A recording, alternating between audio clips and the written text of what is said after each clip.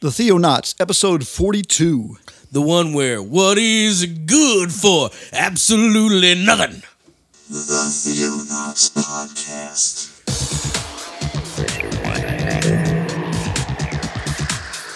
Christian news from around the globe. In the beginning, God created the heaven and the earth.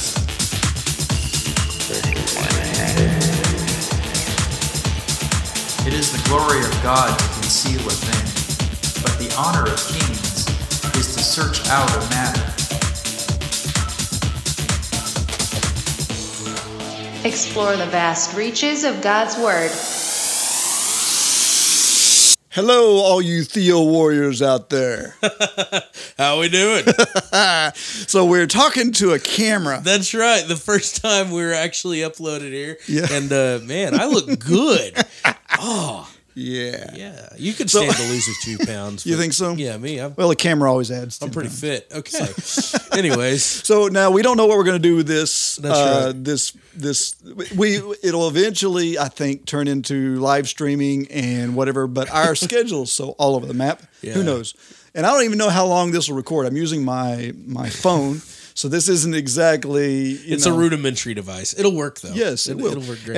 And it is tied to the sound system, so it should pick up all the good little That's awesome. buzz noise here. Yeah, when you first approached me to do Theonauts, you didn't say anything about me being on camera, David. But that's Well, okay. it is what it is. By the way, who are you? Oh, I'm David Gaddy. And I'm Jeremiah Orr. And together we are the Theonauts. Theonauts. That's See, right. we're constantly going to be turning toward the camera. That's right. Hey. Anyways, my left side is my best side, so that's good. Yeah. Okay, so the trip is getting closer and closer. Oh my goodness, a week and a half Are away. you jazzed? I'm jazzed. I'm nervous. I'm excited. I'm everything. I've been trying to It's gonna be think good. of questions for somebody. Oh, yeah. And we know a lot of people over there. Right. So I'm going to kind of try and figure out who would be the best person. I want to find someone with a good testimony or Yeah. something that we can make it could Pastor interview. John, of course. Oh yeah, Pastor John. That would be a good place to start anyway. Yeah. And we wouldn't need a translator for that. Right.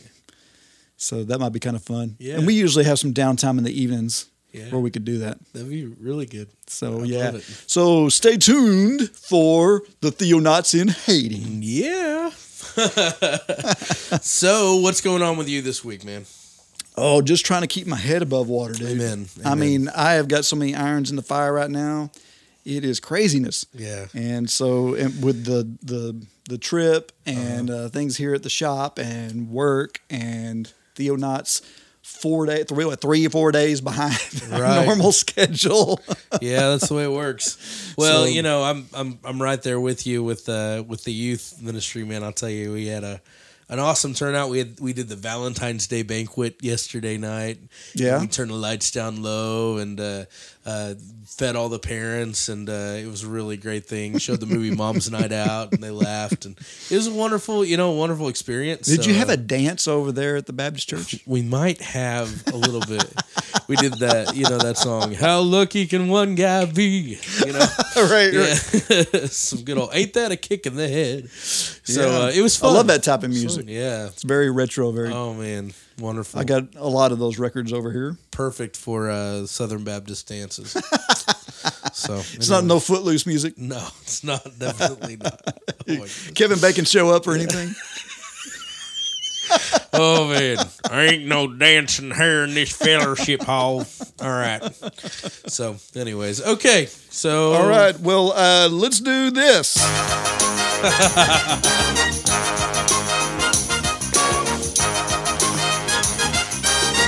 Theo Trivia.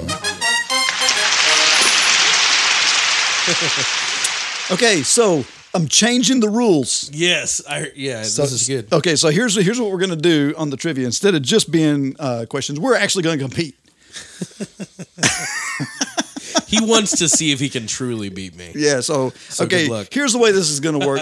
You've heard us talk about the categories. Yes. And the categories are in a certain order on our cards. That's right. So what we're going to do is we're going to start with the first category, and you can't move on to the next category until you get a correct answer even if it's unfair, because some of these questions are kind of unfair. Yeah, But definitely. But even if it's unfair, or even if it's like super easy, super hard, or completely outside the Bible, some weird thing, because there's some of those in here too. Right. Then it doesn't matter. Okay. So if you get the question right, you move on to the next category. Right. And what we'll do is we'll keep track week after week You're of right. where we are on here. Wait, what if we get it wrong? We're asking each other 2 questions, right? Right. So what if I get the first one wrong? Do you just switch to another Then- card and ask me another? Yep. Okay, You get the got it. same category. Okay. Different question. Different question. Okay. So you ready? Oh, I can handle Okay. it. Now I'm still going first. Yes, you're going first. Okay. Lay it on me. This is an Old Testament question. All right, here we go. This is a good one. Which book records the first cremation in the Bible? That's not claymation, that's cremation.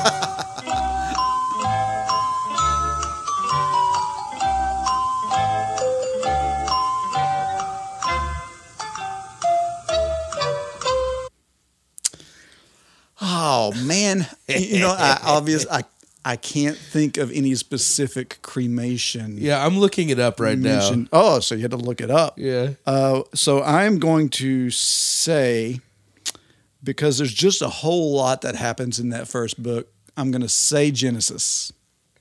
It is not Genesis. It is, in fact, 1 Samuel 31:12, which reads, "All their brave men set out, journeyed all night, and retrieved the body of Saul and the bodies of his sons at the wall of Bethshan. And when they arrived at Jabesh, they burned them." Right, because Saul was hung on their gate, on their That's right. their wall as as a trophy. Yeah. And so they came and got their bodies and burned them to keep them from being desecrated. That's right. Okay. So there you go. So now you know. I get half a point for knowing the history of that. No.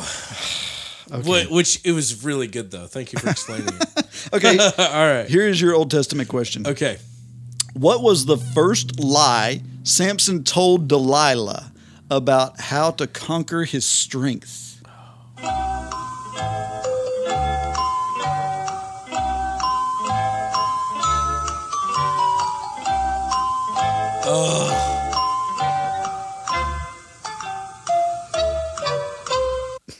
Is it if you bound me with cords?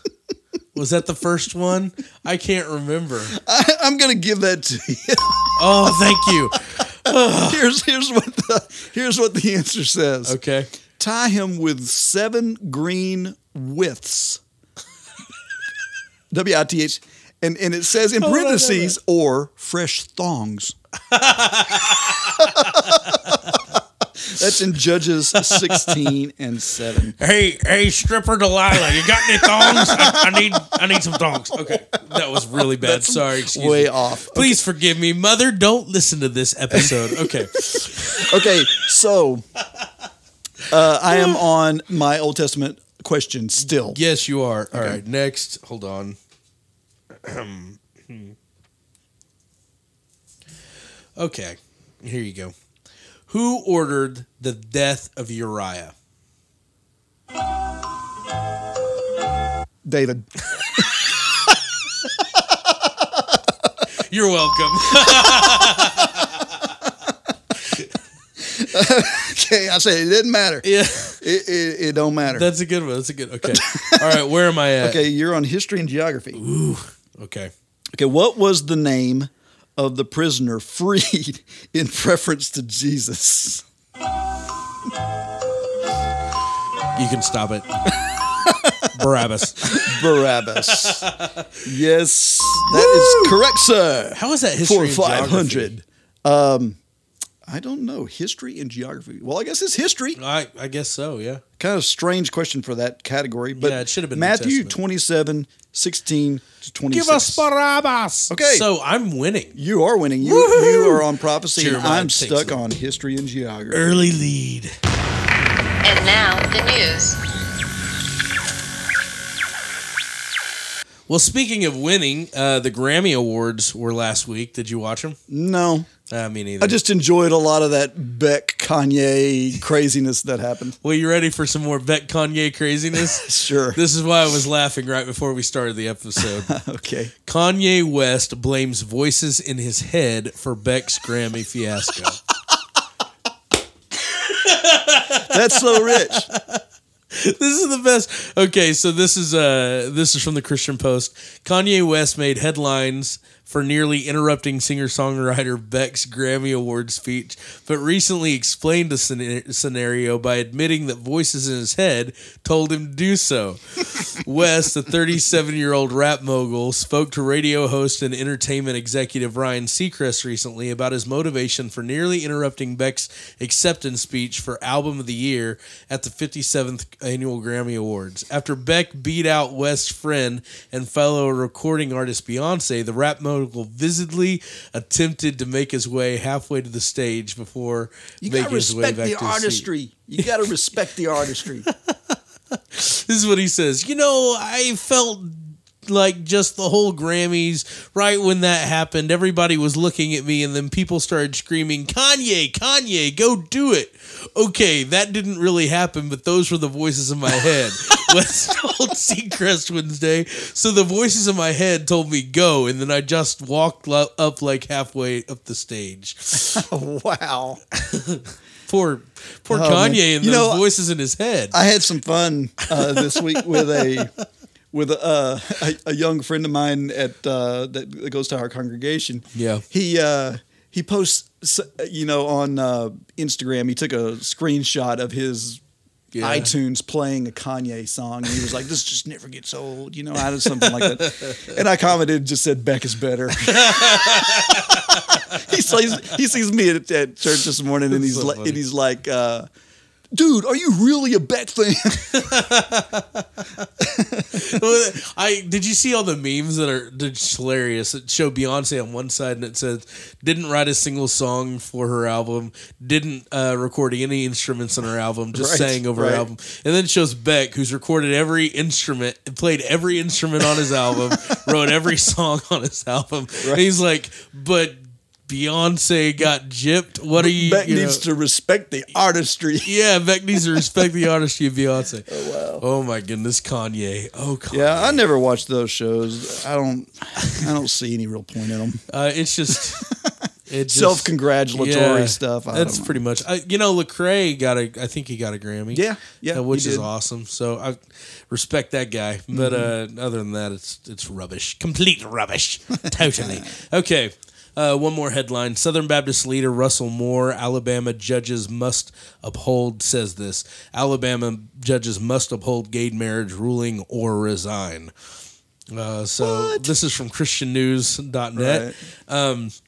A prominent Southern Baptist leader who raised concerns last year after he advised that Christians should support the rights of other religions and also traveled to the Vatican for an interfaith conference on marriage is now stating that probate judges in Alabama should either follow the recent federal rulings in favor of gay marriage or resign. Russell Moore, president of the Southern Baptist Ethics and Religious Liberty Commission, made the statement recently to the Baptist Press when asked about his prediction on which way the U.S. Supreme Court might rule on the issue of same-sex marriage. He opined that the court will likely legalize the practice, contradicting previous statements made in 2013 regarding the Defense of Marriage Act, DOMA. Basically, what he said is, what's going to happen is probably the Supreme Court's going to overturn it, which is going to make the state law change or effective to the federal law. And what he says is, this is what he said: although I disagree with the ruling and I believe that the right to marriage should be a state to state issue, we must respect and uphold the law of the land, basically. Right. And if you don't respect and uphold the law of the land, then you can get out. Right. Basically. And so everybody is up in arms against this guy because it makes him sound like he's pro-gay marriage. Right. That he's this big, liberal pro-gay marriage. And I feel really bad. This is kind of hits home for me because, it's pretty close to home. And if you know what I mean. And but it's, it's just more... This is what he says. As citizens and as Christians, our response should be one of both conviction and of respect for the rule of the law, he remarked. Our system of government does not allow a state to defy the law of the land. Right. So this is actually going to play in real good to some of our topic today. Right. Because, you got this thing about we're in a nation and decisions are made at the national level and things are done at the national level for a certain reason because you have a populace of people, not all of which are Christian. Right. So it becomes, the question becomes where is the point where you stand up and fight for the Christian way? Right. And this is really good. Another quote that he says, in a Christian ethic, there is a time for civil disobedience in cases of unjust laws. Mm-hmm. Moore continued, that's why, for instance, Rosa Parks and Martin Luther King Jr. went to jail. In the case of judges and the state Supreme Court justices, though, civil disobedience, even when necessary, cannot happen in their roles as agents of the state. So his statement stays the same. If you can't do this in good conscience, step down. That's right. What he's saying is step away from it and then, in good conscience, rebel. Right. So, actually, his statement, I support it wholeheartedly, but that's just me. Well, go down and read all the comments. Oh my gosh, I don't even want to do that. If I read all these stupid comments, we would have to do another thing on talking about how to remain Christian online and shut your mouth. Because we've never talked about that before. Oh my goodness. Yeah. So speaking of that episode, Michael Hansen was on there with us with Brandon Taylor, and he's actually the one who sent us this article. Props to Michael, which is awesome. But he mentioned in it, he's like, the comments just make me sad. Yeah, and it does me too because we don't handle ourselves properly. It's like, wow, people are just crazy. It's just amazingly, the Southern Baptists have selected a social justice hireling as their leader. They'll follow him into apostasy if they don't wake up. Okay, buddy. Yeah. Oh well, you know what? It's really interesting. So it's a really good article to bring up again today because of the topic we're going to discuss, which is, which is all about what do we do with government in our Christian walk, basically. Right. It has to do with that. So interesting. But that's pretty much all I got for you today. Cool.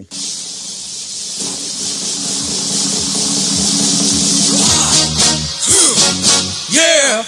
What is it good for? Absolutely. Sing it again. Yeah. Good God, y'all. Absolutely. Say it again, y'all.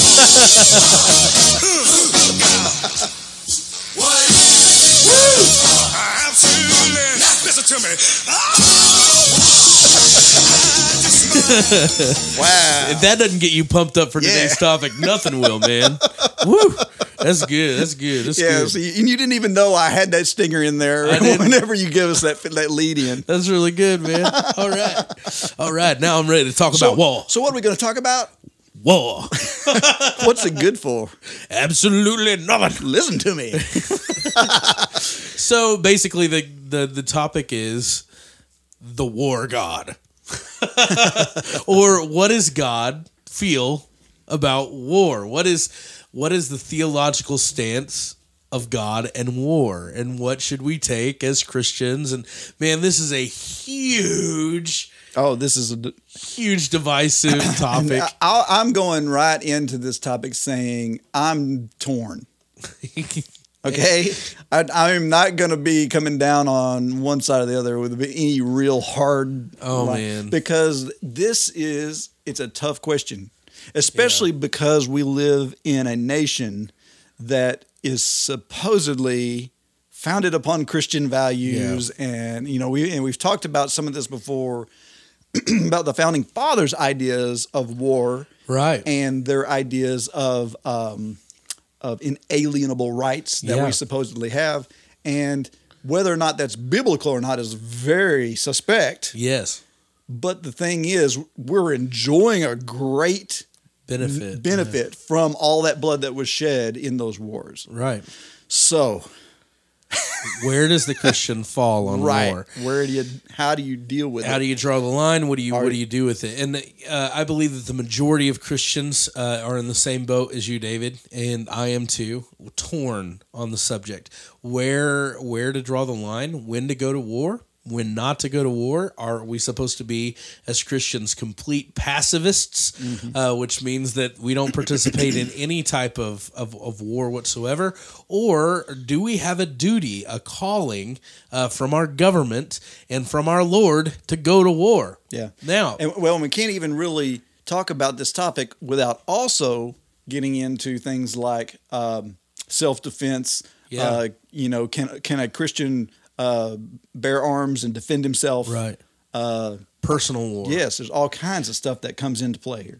Whenever I first picked out this topic, I contacted David earlier in the week and I said, dude, I really feel like we ought to talk about war. And it was really actually a response to a Christian YouTuber who he was talking about the right to bear arms, which is in the Second Amendment. Right. And he was exclaiming that, I'm a Christian and I own guns. And this is the reason I own guns as a Christian. And I'm going to defend myself and all this other stuff. And I started thinking, okay, well, let's think about this ethic of owning guns. And I know that, David, you own guns. I own guns.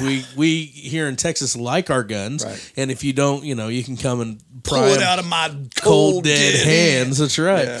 But where do we do this? So, well, and I'll be quite honest with you. I just enjoy the sport. Oh, of shooting. Yeah, it's fun. It has nothing to do right with me, taking down the man, or anything else. Sure, but it does have a certain persona. And it's looked at in a certain light. That if you're carrying, if you're packing a lot of people. Actually, our church hosted a concealed carry class. Yes. In Texas. So, that carries with it a certain connotation of self-preservation or self-protection. Right. So, okay, let's go to the Bible. First off, we have to go to the Bible whenever we're talking about anything. So, there is a very interesting thing that happens in the Old Testament. We see war. A lot of people call him a god of war, a warring god. Dawkins made the famous statement that if this is the type of God that Christians serve, he doesn't want any part of him because he's one that would kill babies and innocent women and blah blah blah. Then I can't serve a God like that. Right. So let's look at the God he's talking about. Let's jump to 1 Samuel 15:3. This is a really good passage to describe what he's describing there. And it says this, and I'm reading this out of the Holman. We could pull it out of something else, but I like the way the Holman sounds on this. So this is Samuel commanding from the Lord God, commanding to Saul, who's the king at the time, and he says, "Now go and attack the Amalekites and completely destroy everything they have. Do not spare them. Kill men, women, children, infants, oxen, and sheep, camel, and donkeys." All right. Yeah, that's pretty plain. Yeah, it's plain that God wants every type of thing to do with the Amalekites. It can be completely and utterly destroyed. Now, what kind of God, if we describe God in the New Testament as a loving God and he's a God of love and great concern for us, compassion for each and every individual on earth, what kind of God would command an army to go out and completely annihilate a people? Mm-hmm. And that is it's a really a big point that a lot of non-Christians, atheists, use to argue the truth of Scripture, or to say that it contradicts itself, and to also try and compare it to radical Islam. And you say radical Islam, but devout Islam, right? And people want to try to use these verses to say, "Oh, Christianity is just as bad." Sure, but there's a difference. Oh, this is not jihad, no, necessarily. Well, and here's the big difference. Number one, this was a certain place and time. Number two, these Amalekites were not innocent people. if we read down further, check out Deuteronomy, which is in the law, the last book of the law. Deuteronomy 25, chapter 25, going into verse 17 and 18. It says this. This is describing the people that God had just commanded the Israelites to kill. Remember what the Amalekites did to you on your journey after you left Egypt. They met you along the way and attacked all your stragglers from behind when you were tired and weary. They did not fear God. Okay? Right. So this is the type of people that God is commanding the Israelites to go out and destroy.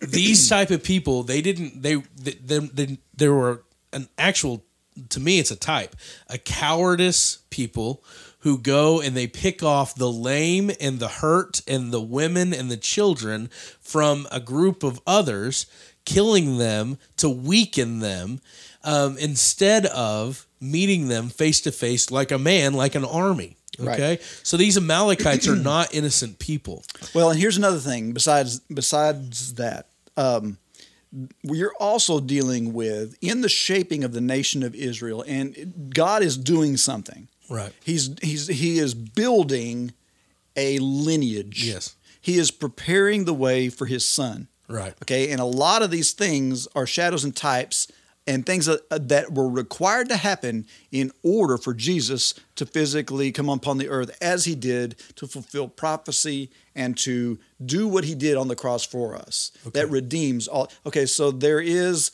a need that is happening here in God's plan that is outside of our small little understanding and our small point of view. Right. So we don't have God's eye view on this. Right. And so that's like, for example, Saul was commanded to do this. Yes. Did he do it? No. He screwed up. He messed up, and he saved at least Agag and the animals. Right.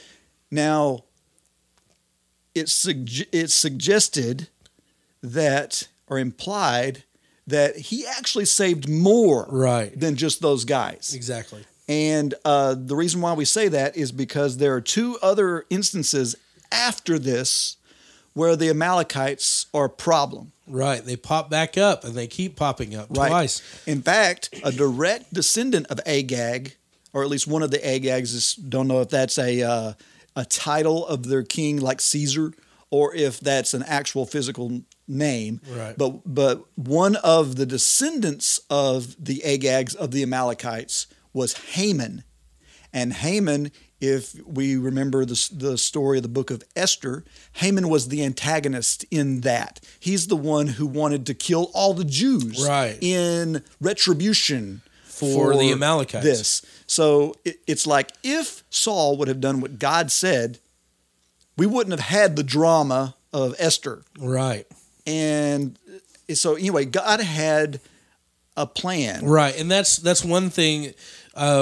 When trying to understand war, the best thing you can do is, number one, take yourself out of your temporal mindset and put it into your eternal mindset.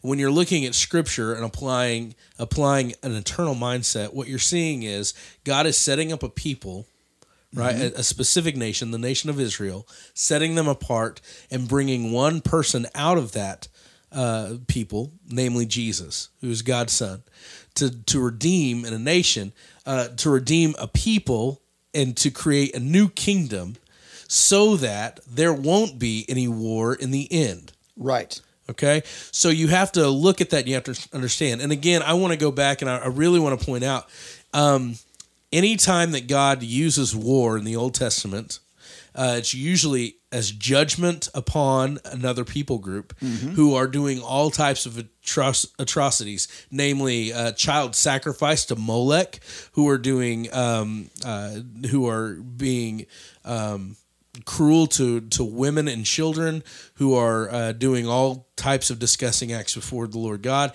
And the major thing that he wants to do is to keep the people of Israel pure from doing those acts. So in Leviticus 20, he says, don't let any of the people of Israel, or the stragglers who sojourn in Israel, who gives his children to Molech, shall surely be put to death. The people in the land shall stone him with stones.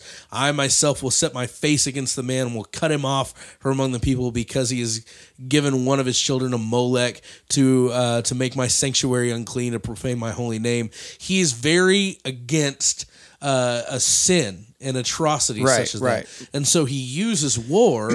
And that's not just outside to these Amalekites or anybody else outside. He does it to Israel. That's right. He uses Syria, and he uses Babylon. He uses all these different nations to come in and war against Israel, to put them in their place for punishment of disobedience to him. Of course, this is all pre-Jesus. Exactly. So things are a little bit different. It's a different biblical context. Now, this is the people of Israel who are different from Christians. Correct. And I really want to make that distinction. Anybody who would say to you that Islam is kind of like the same, extreme Islam is kind of like the same extreme Christianity, and points to the Old Testament and shows where God commanded Israelites to kill people, is not showing you God commanding Christians. Nowhere in Scripture does it command a Christian to kill anybody.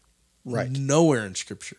You won't find that. You'll find Israelites in the Old Testament who are not Christians, but a group of a nation trying to build the path to Jesus. Exactly. And they do war. So, all of that to say, it seems like God, even though it doesn't seem like he likes war, God uses war for his great glory. Right. So the very first thing we have to understand that is God uses war. The question is, how do we know when he's using us? Yes. So, okay, that's the you Old have to Testament. decide, if you right. Well, let's jump to the New Testament. Okay, let's figure this out. So Israel is established. It has this nation. It's actually under oppression from the Romans during the time of Jesus, and Jesus comes on the scene. Our Messiah, the person who we listen to. He's our teacher, our rabbi. A couple of Jesus' most famous statements about fighting. Let's look at them. Matthew chapter 5 in the Sermon on the Mount. Let's just jump there real quick. Of course, we all know this pretty much famous statement, which is kind of a shocker. He says, let's start with verse 9. Okay. Blessed are the peacemakers. Yeah. For they will be called the children of God. So peacemakers are children of God. Sometimes peace comes through war. Very good. So I don't know, but continue on. What was the verse you wanted? Let's just start in verse 21. Okay. Matthew chapter 5, starting in verse 21. You have heard that it was said to our ancestors, do not murder. Whoever murders will be subject to judgment. But I tell you, anyone who is even angry with his brother is subject to judgment. Okay, so he compares being angry with somebody as killing somebody. As killing somebody. Right. Okay, and whoever says to his brother fool will be subject to the Sanhedrin, but whoever says you moron will be subject to hellfire. Okay, so he's very specific in, dude, just don't hate. All right? Right. Love, don't hate. So if you are offering your gift on the altar and then you remember that your brother has something against you, leave your gift there in front of the altar, go and be reconciled with your brother, and then come and offer your gift. Reach a settlement quickly with your adversary while you're on your way with him, or your adversary will hand you over to the judge will officer, and you will be thrown in prison. I assure you, you will never get out of there until you paid your last penny. So he seems to be against this whole fighting thing. Right. All right. He seems to be very much a part of peace. He wants to make peace. Right. Verse 38. Yes. I'm in an NET. Okay. It says, you have heard that it was said, an eye for an eye and a tooth for a tooth. But I say to you, do not resist the evildoer. But whoever strikes you on the right cheek, turn to him the other as well. Right.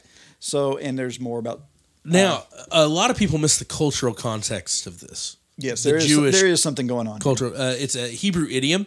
Most people were right-handed, so the back of the right hand would have been used to hit another person on the right cheek. Right. So, in other words, he's not saying the issue is not so much physical assault as social insult. Jesus puts it simple: don't return insult with insult. That's what he's saying. Right. So it's not so much about physical assault as it is about insulting. Well, and there is a flip side of this also. Sure. That this is also kind of passive aggressive. Yes. Because if you turn to somebody your right cheek, the only way they can hit you is with the back of their hand. Right. Right? If they're right-handed. Yeah. So that is how you would assault in their culture. That's how you would assault someone who is your peer, who is your equal. Yeah. Okay. Someone who is subservient to you, you would hit open-handed. Right. Okay. So if you're forcing the person to hit you, like if he hits you across the left cheek, that's an insult to your character. Right. I am above you. Bam. Hitting you with the open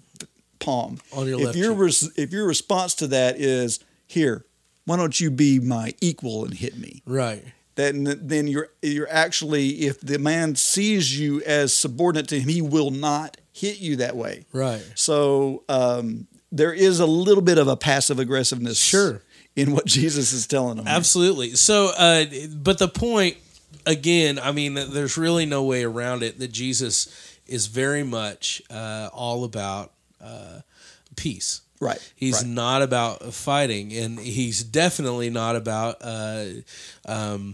asserting yourself as much as he is about submitting and loving one another. His basic argument is this: man, if you love, then they're going to see your good works, your love, and they're going to what? They're going to glorify your Father who's in heaven. In other words, that's the best way to get the message of the kingdom out, is to love God and to love others, and not to hate or not to war against anybody. So the question remains, when is it okay for me to go to war as a Christian? David, go ahead. Yeah, thanks a lot. Well, there is something else that I think that we need to take in consideration. Sure. Like, for example, what we were just reading about is about retaliation. Yeah. And about war is not always about retaliation. Right. He struck me, I strike him, okay? For example, especially here in America, we have ended up in wars that aren't ours necessarily. Oh, a lot of them, yeah. Okay, right? So the Vietnamese did nothing to us. That's right. Okay? Koreans. We went over there to support for justice of somebody else. The South Vietnamese, okay? That's right. Korea, same thing. South Korea. We went over there to seems like they're South always. Support the underdog. Right. That's right.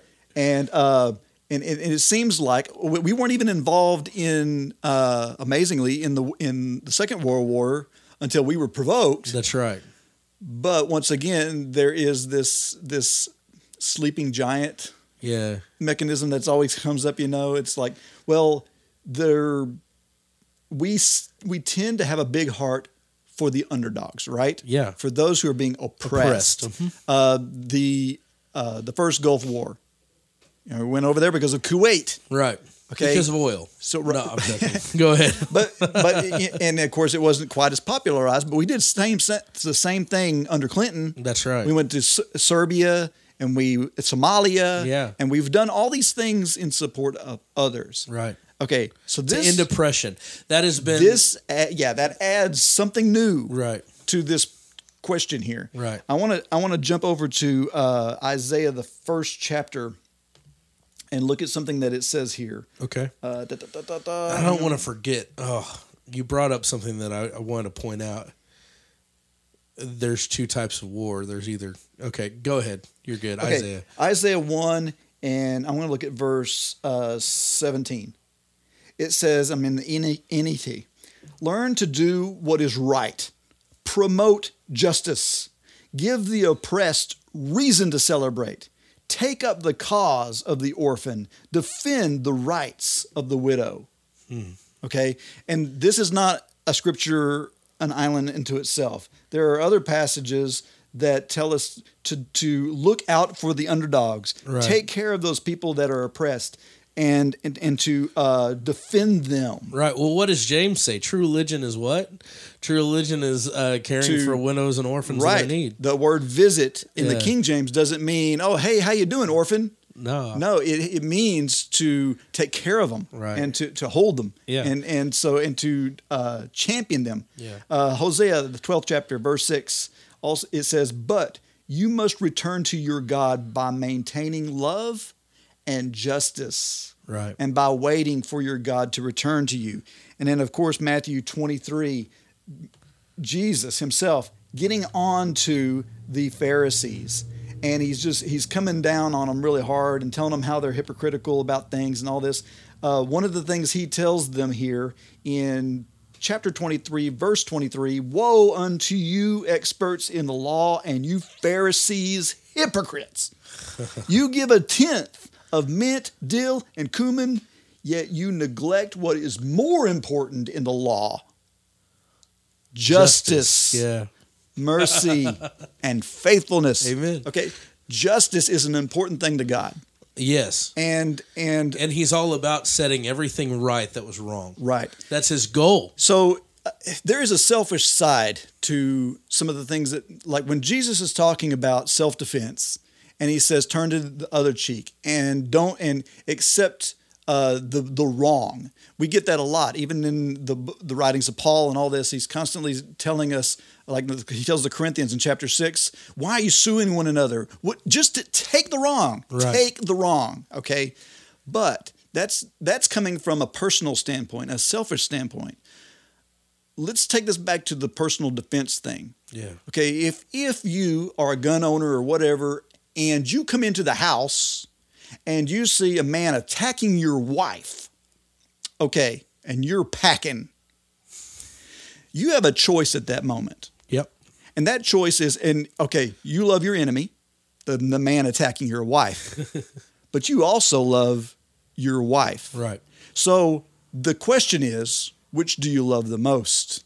Well, and I believe, here's my biggest thing with that. Okay. If we're going to go, it's tough because I want to go on a national scale, and then I want to go on a personal scale. Okay, so I'm breaking your model. Yeah, but that's okay. But they're linked somewhat. They are, and let me just go on the personal scale real quick. Okay, I believe personally that if it's in danger to somebody else, mm-hmm.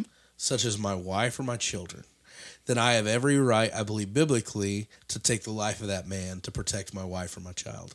Right. If it were just me personally, in other words, if there were a guy standing with a gun pointed at my head and saying, "I'm going to kill you," and my wife and children are taken out of the equation, and maybe it's over a stereo in my car, right, I'm going to say, "Kill me." Right. I'm not going to defend myself. And a lot of people, I've gotten.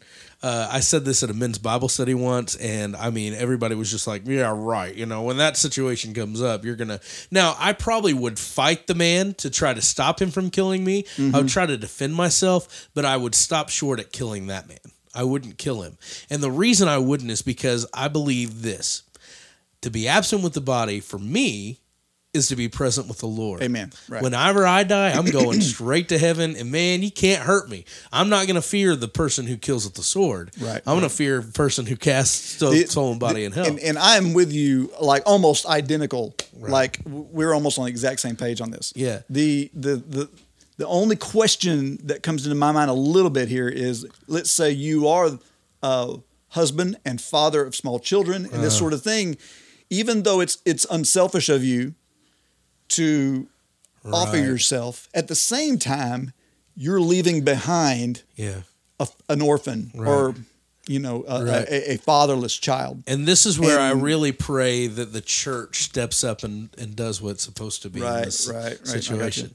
And so I believe that they would be taken care of because of the church. Wow. So we are really close on this thing because this is one of the things that I have really worked over in my mind a lot. Yeah. Because we do have guns, we have talked about personal protection and things like that, and I've actually debated this with other Christians, and we have all this issue about no, we're not supposed to fight back, we're supposed to be completely passive and all this sort of thing, and I don't know if if we're supposed to be completely passive as much as we're supposed to be selfless in this, okay? Yes. Which means if another person is being oppressed, it is not selfish for me to defend the weak person. Right. So like in that situation where I'm talking about where you have an oppressor and you have a victim, you're on the side of the victim. Yes. You are for justice and mercy. And yes, I have mercy on that guy, but not at the expense of that victim. That's right. You're going to stand in between the person carrying the sword and the victim. Right. That's what you're called to do. And I believe that. So again, it is about love. Right. It's just about loving. It's levels of love, right, and dealing with it. Well, let's go back to your statement earlier when you said there's basically two types of war here we're looking at. There's one that is provoked, right, and the other one where you are the provoker, right. So let me ask you this, and this is a hot thing, so don't hate us whenever I bring this up, okay? But let's go back to the Revolutionary War. Right. Okay. We were being taxed without representation, and that was the main reason, the number one reason why we went to war in the Revolutionary War. Was that justified? From a Christian standpoint? From a Christian standpoint. I think we'd be hard-pressed. Very hard-pressed to prove that was justified. Now, I'm very thankful that my ancestors went to war. I am very happy to be an American. Freedom is not free, and we're not here to say it is. Absolutely. But freedom and Christianity are kind of like oil and water. Yes. You know, I mean, we've got plenty of freedom here, and we've got plenty of Christianity. Yeah. Kinda. Yeah. Yeah. Because Christianity is free here and we're free to do it, has that made Christians out of us? I mean, or if oppression came, how many of those people would be true to what they believe? Right. And so in that way, freedom is somewhat of a problem for Christians, even though from a personal standpoint, I'm all about do not oppress me, man. I don't want oppression. Get your boot off of my neck. Right. So I'm completely torn on that feeling because I do have patriotic tendencies. Yeah.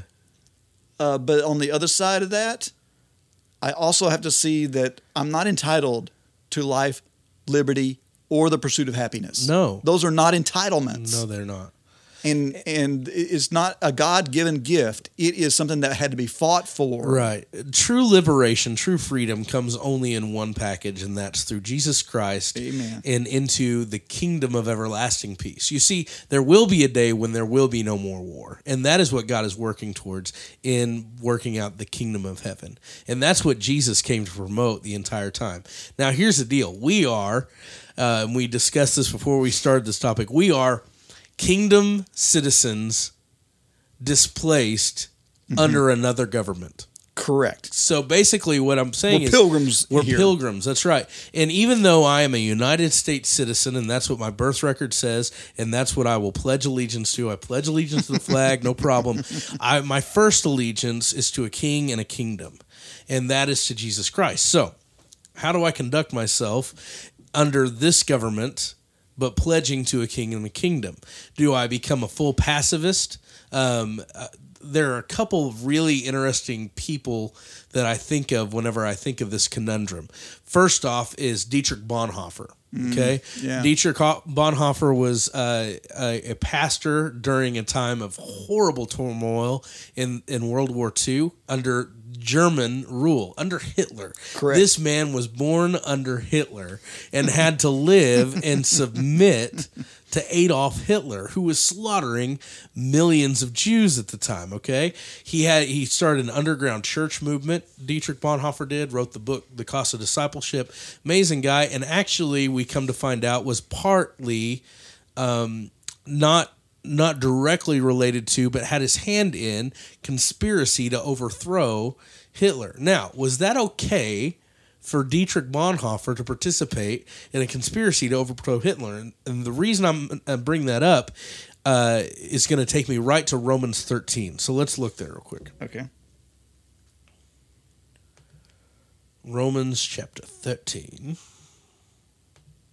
Great chapter, by the way. Yeah, it's a really good one.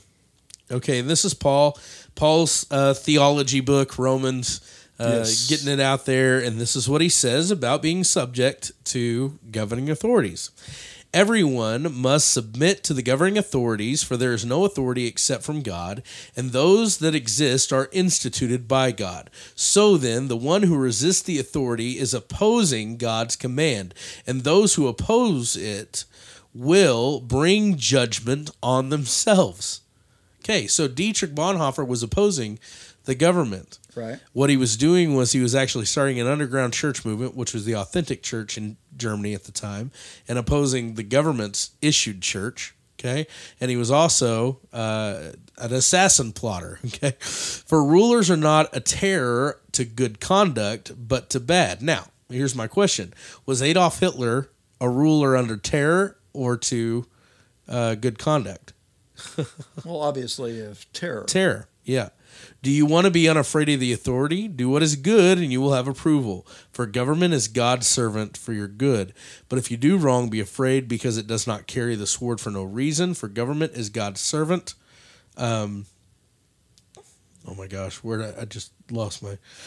for government is God's servant, an avenger that brings wrath on the one who does wrong. Therefore you must submit, not only because of wrath, but because of your conscience. And for the reason you pay taxes, since the authority are God's public servants, continually attending these tasks. Pay your obligations to everyone. Taxes of those who owe taxes, toils, those who owe tolls, respect those who owe respect, and honor to those you owe honor. Okay? Now, all that he writes, and he's basically saying... Submit to authority. Submit to the authority, okay? But even if you disagree with them. Even if you disagree with them. But is there a time in a Christian's life where he must not submit to his governing authority? I believe there is. Yes, but we're not talking about... So the question really, though, is... Well, okay, let's back up for a second. Yeah. In answer directly to your question, Peter and Paul talked about this stuff, right? Right. Whenever, or Paul or Peter, when they were being beaten, that's right, for preaching, right? And they said, "Look, stop preaching this stuff." His response was, "Should we answer to you or to God?" Exactly. Okay. There's the key. That's the key that opens the door here. But Peter took a licking and laughed about it. That's right. He didn't whip out a sword and start going to town on the governor. That's right. And when they cut off his head, because not Peter, but Paul, when they cut off Paul's head because he wouldn't recant, he didn't fight back. Right. Right. He submitted his head to be cut off. What happened to Dietrich Bonhoeffer? Oh my goodness. Oh yeah. He got hung with piano wire. Yeah. Can you imagine that? No. Terrible. Okay. But the key to opening this door is this. You must submit to your governing authority until your governing authority is not submitting under God. Right. And the minute it is not submitting under God and you have a choice to make, do I follow God in this or do I follow my government in this? But yes. With that said, are we talking war? Are we talking revolution? Or are we talking imprisonment? Okay. Okay, because there's a big difference. There's another underlying thing here. Okay. What was Hitler doing? Okay, so Bonhoeffer obviously started the underground church, so he was rebelling against government. But he went a step further. He became part of an assassination plot against Hitler's life. Okay? Now, that is war. That's fighting. Correct. Against, okay? I'll agree with that. Now, why would he do that? And I believe the reason is this. Because he was fighting for the oppressed. Okay, I can go there. There's the just like we were talking about the undercurrent in the home invasion situation. Exactly. He knew that millions were being murdered by this man, and his idea was, I take out that man, I stop the oppression. Mm-hmm. That's the thought. Now, he wasn't directly involved. In other words, he wasn't holding the gun with a bullet. But what he was doing was actually going on missions to other countries to talk to them about what's going to happen whenever the government's overthrown. But let's inject this also. Yeah. Okay. Bonhoeffer didn't do this because he wanted out of the oppression of this government. That's right. And that's a big difference. Whenever you are protecting for justice, you're protecting the oppressed, it's one thing. But whenever you are doing it for selfish reasons, I deserve freedom of religion or whatever. Right. To me, you've stepped outside of the Christian boundaries here of what we've been given on how to deal with things. That's right. This whole passage you just read here in Romans 13. Well, it doesn't end there. I know, but it goes from a governmental view to a personal view. Yes. But the governmental view to the personal view is really the same view. Yeah. It's just taken, it's just like what we've been doing. The difference between war and the home invasion is really exactly what Paul does here. Right. He gives you this outline of this is how you deal with governing authorities. Think about it for a minute. Nero. Yeah. Nero was a horrible leader. Oh, evil, yeah. He was as evil as Hitler. Yeah. He just didn't have the power to do what Hitler was doing. Okay, but he was absolutely a huge oppressor of Christians. Right. Yet we don't ever read of these guys taking up arms and going to war against Nero or anything like that. Instead, we hear stories of guys like Polycarp, who stood in the Colosseum, and willingly went to his own death, and other guys. People were converting in the stands when Christians would die because these Christians would come in and they wouldn't fight. Right. They would be so convicted about their truth. They would sing hymns while the lions ripped them apart. Exactly. There's even one recorded account in Fox's Book of Martyrs where this guy actually charges the lion himself and says, "Lord, I'm coming to meet you." Amen, man. So, and that's the case. So, okay, bringing it back. Let's look at the rest of Romans 13. Okay. What it says, because it's very, it underlines this point. Verse 7 said, "Pay everyone that is owed." Right. Taxes to whom taxes are due. Right. And it picks up in verse 8. It says, "Do not owe anyone anything except to love one another. For the one who loves another has fulfilled the law. The commandments: do not commit adultery, do not murder, do not steal, do not covet. Whatever other commandment, all are summed up by this: love your neighbor as yourself.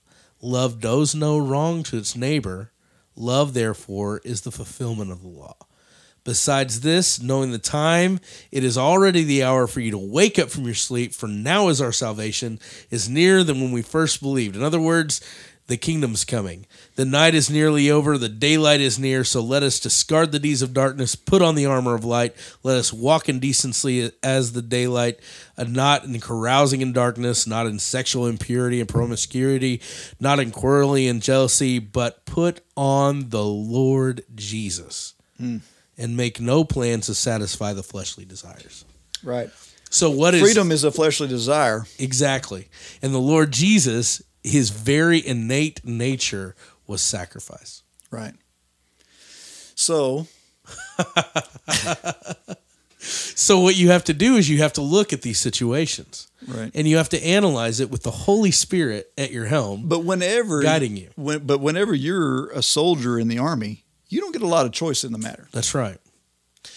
But why I really do believe that you have to look at, for instance, right now, what's going on right now in the United States. ISIS, not in the United States, but in our world. Right. ISIS, a terrorist organization, is killing children, slaughtering them left and right, burying them alive, beheading them, crucifying them, killing Christians left and right, and doing this all in the name of their God, Allah. Okay? Mm-hmm. I would be very comfortable in my belief as a Christian and justified in going to war against that. Yeah. Because it's oppression of the weak. Yeah, I think I would too. The only thing that still nags at me about this is because that happened historically. Yeah. That happened at the time when these guys were writing. Yeah. It was happening. Yeah. And they're not saying, hey, pick up your sword. But, they are. Let's look at Matthew 26 versus Luke 22 real quick. Okay. So Matthew 26, 52, and 53, we have this famous story. And I'll just jump on it quickly because time. But Peter is there, and Jesus is about to be arrested. And what's Peter do? He whips out his sword that he's been hiding, and he ain't nobody taking you under my That's watch. right. He's like, I'm gonna kick the crap out of anybody that messes with you. And what does Jesus say in Matthew 26, 52, and 53? He who lives by the sword, put up your sword. He who lives by the sword will die by the sword. That's right. In other words, don't live by the sword or you will die by the sword, okay? Mm-hmm. Now let's look at Luke chapter 22, verse 36. This horrible contradiction it obviously seems, right? Which people have brought up all the time, and they go, see here, see, the Bible contradicts itself. Okay, so I'll read that. In the NET, It says, he said to them, but now the one who has a money bag must take it, and likewise a traveler's bag too. And the one who has no sword must sell his cloak and buy one. Now, wait a second. He just told Peter to put up his sword, and over here he's telling us to go buy a sword? Yeah. What is he saying by that? Yeah, and look at it. It continues. For I tell you that this scripture must be fulfilled in me, and he was counted with the transgressors. So in other words, I've got to be in subject because of the prophecy. Right. Okay. It says, for what is written about me is being fulfilled. So they said, look, Lord, here are 2 swords. And he told them, enough of that. That's enough. Now, we don't know if that's being enough talk about the swords or if he's saying 2 is fine. Right. That's what I want you to have. This is a very hotly debated scripture passage. Okay, but this is what I'm leaning towards this understanding. Okay. Not taking out the sword unless you have to. So what that means is Peter wanted to do the offensive. Correct. Jesus is saying, don't do the offensive. Don't go on the offense. Living by the sword. Yeah. What does that mean? It means whipping out your sword in every circumstance. Yeah. Right? It's not a defensive statement, really, if you think about it. No, it's an offensive statement. Right. So what he's saying is, Peter, we don't need to go on the offense here. But in this statement, he's almost saying... Even though Peter was trying to defend Jesus. Right. He's saying... There's going to be a time, basically what Jesus is actually, I believe this is a prophecy in Luke 22, and he's saying, listen, you guys are going to be murdered and destroyed and killed off just like me. So you know what? You better buy a sword. And pretty much what he's saying is you're going to have to defend yourself. Yeah. Okay. Now, the question begs to be asked, how did they defend themselves? Most of these Christians defended themselves by going into hiding, using secret symbols, but they still gave their lives up. Okay? Right. And they chose to do what Jesus actually called them to do. Anybody who follows after me must what? Take up his cross. Right. And follow me. In other words, give his life for me. And I believe they did that, and I believe the only use of the sword I can come up with justifiably is to defend somebody else, to stand in protection of somebody else. Right. So I don't know.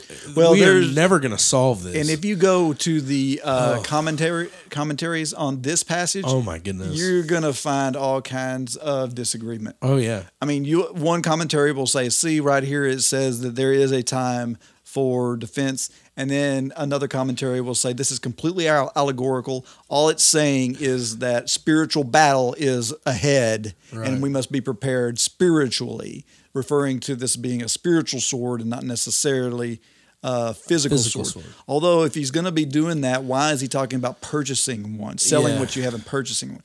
So I don't know. It's just a weird passage. Yeah, it really is. And I don't think we're ever going to really understand, but I think that's the closest thing I can come to reconciling it.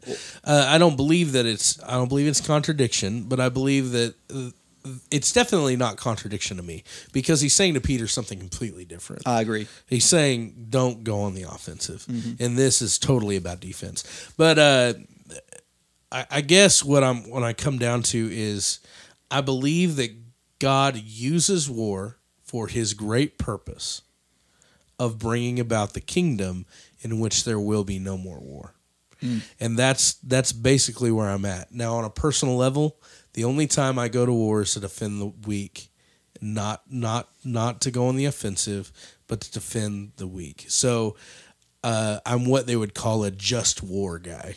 In other words, is it justifiable to go to war to defend is violence justifiable to defend the weak? Well, and here is one thing I want our listeners and our viewers to take away from this is that we are not answer providers. No. We are thought provokers. Yeah. Okay? So I may be totally off on this. I went into this thinking you and I were just going to be on completely different pages with this. So, but it sounds like we're actually closer than I thought. That's good. But that being said, man, you have to have grace in your heart about these issues. Oh, yeah. With other Christians, okay? Because there are Christians who are packing for other reasons, right? Yeah. And so we need to make sure that everyone realizes that, hey, this is not a easily discernible topic. It is not. So we have to have grace in our hearts for those with opposing views. That's right. And that's where, this is not a disunity issue. Right. And this, we should be united even in our disagreements about this. Absolutely. I have very close friends who are in the military. Yeah. They're Christians. They're doing what they believe is absolutely right. I've got Christian friends in law enforcement, and man, and those guys, I can tell you, are very opinionated about this justice thing. Oh yeah, and about being on the side of justice and being on the side of protecting the weak. And it's almost like a calling from God to do that. Right, they will tell you that, and that is that is very much a reality. Yeah. I believe. So I can't sit in judgment against. No, you can't. Any of that. I mean, and I could probably go law enforcement more than I could go military, because when you go military, it's almost like you lose complete control of your decision-making process, because you're at the mercy of whatever the government decides is just and right, and you just have to follow it. But that being said, I cannot pass judgment for anyone who decides that that's the path they want to go. Yeah. I mean, you can look at a lot of great Christian soldiers throughout history. Right. Sergeant York, one of my favorite stories ever. I don't know if you ever watched the 1940s, 50s movie of Sergeant York. It's a great movie. But basically the guy, conscientious objector, lives in Kentucky, sharpshooter, and they realize he's a sharpshooter, and so they put him on the front lines anyways. And he goes, listen, I don't want to kill anybody. And they explain to him, well, basically what you're doing is you're actually protecting innocent lives by doing this. Right. And so he really searches in his heart and discovers, this is what God wants me to do. Just like this movie that's been so popular, the American Sniper movie, and the big mantra that kind of came out of that, where his dad was teaching him, there's three types of people, there's sheep, there are wolves, and then there are sheepdogs, right? And they're there to protect, and you have to decide what kind of animal you are. That's right. And it's a great analogy. Now, and once again, that's a complete justice issue. I mean, that's presented in a way of you're a defender. Right.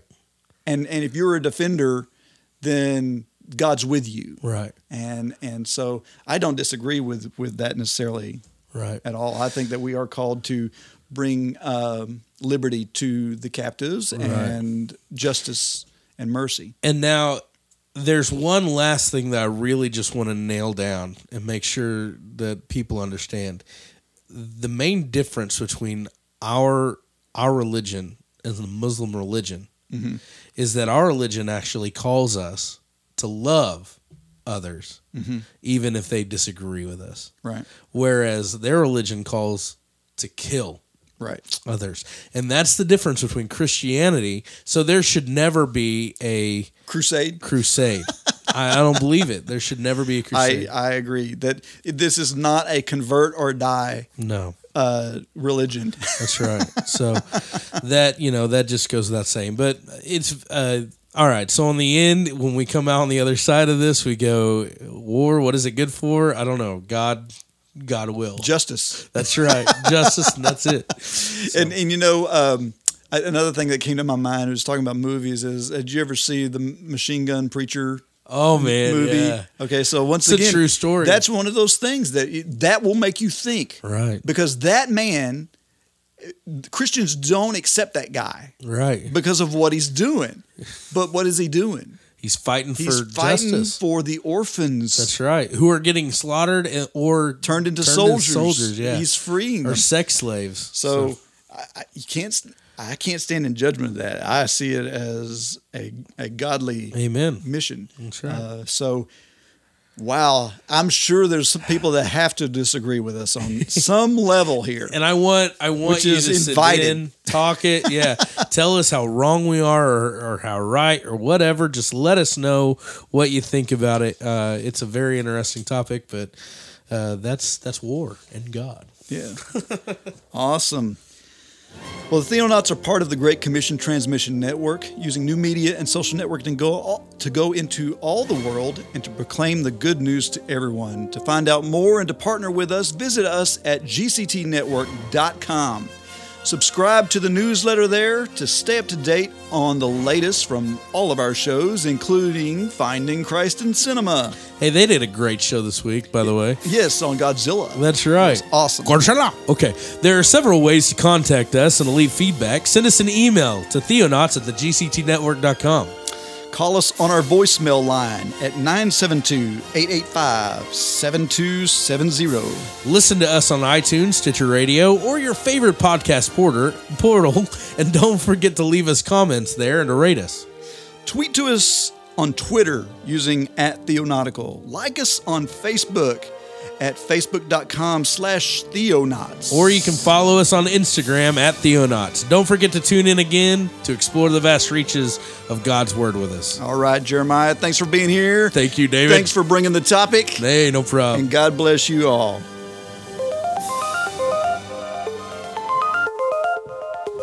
This has been the Theonauts Podcast. Call us with your questions or comments at 972-885-7270. That's 972-885-7270. We'd love to hear from you. You are tuned in to the GCT Network. This is your Great Commission. This is your Great Commission transmission.